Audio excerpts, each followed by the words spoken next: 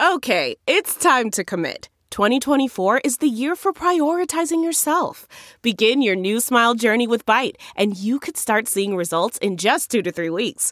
Just order your at-home impression kit today for only $14.95 at Byte.com. Byte Clear aligners are doctor-directed and delivered to your door. Treatment costs thousands less than braces. Plus, they offer financing options, accept eligible insurance, and you can pay with your HSA FSA. Get 80% off your impression kit when you use code WONDERY at Byte.com. That's BYTE.com. Start your confidence journey today with Byte.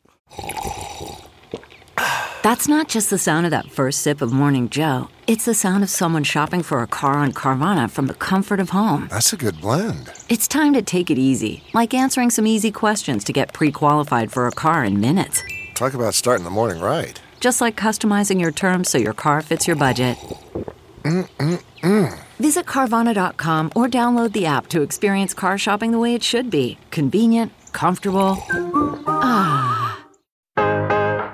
Welcome to The Refresh from Insider. I'm Dave Smith. And I'm Rebecca Ibarra. We cover the latest news all day, every weekday. So if you're looking for the freshest headlines, check out our most recent show. But we also feature longer, in-depth conversations on the latest trends and need-to-know topics. Here's one of them right now. Enjoy.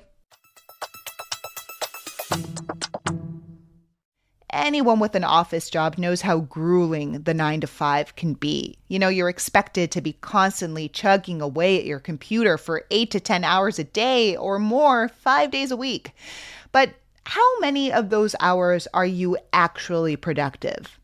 Ed Zitron writes about tech and business for Insider, and he says the reality is people just can't be productive for so many hours a day, and managers need to overhaul their entire way of thinking about productivity if they want happier and, yes, more productive workers. So, Ed, what do you mean we can work less and be more productive?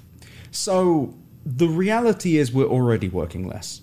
Most people cannot work for 8 hours a day. It's actually neurologically kind of hard to do with a knowledge worker job. And there are actually diminishing returns past the 40-hour work week in general.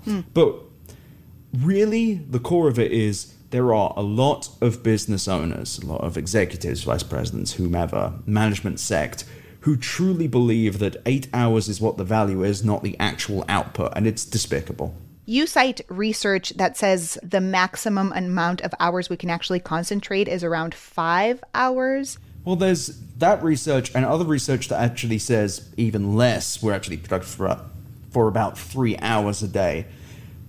But what that really means is if you are staring at a computer for 8 hours, it's borderline impossible to actually keep fully engaged that time. It is mentally stressful. And so 5 hours of actual work does make sense because people do procrastinate work. But the reality is if you sit there and force workers to just stare at the computer for 8 hours a day and their work is the same as 5 hours, you're an idiot if you're trying to recoup those 3 hours.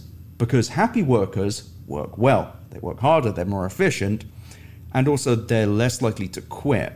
There's a whole TikTok genre dedicated to making fun of office work by office workers. But one of the things that they make fun of is work about work, and you actually write about that. What is work about work? It is busy work. It is, agendas. It's, document filing. It's a pestilence in my industry in particular. People love making documents to show the work they might do based on another document for a document. This stuff kills people. It ruins your life. It slows you down, and it gets in the way of actually contributing in any meaningful way. So you write that the pandemic exposed, the charade of employers urging people to work longer rather than smarter. How so?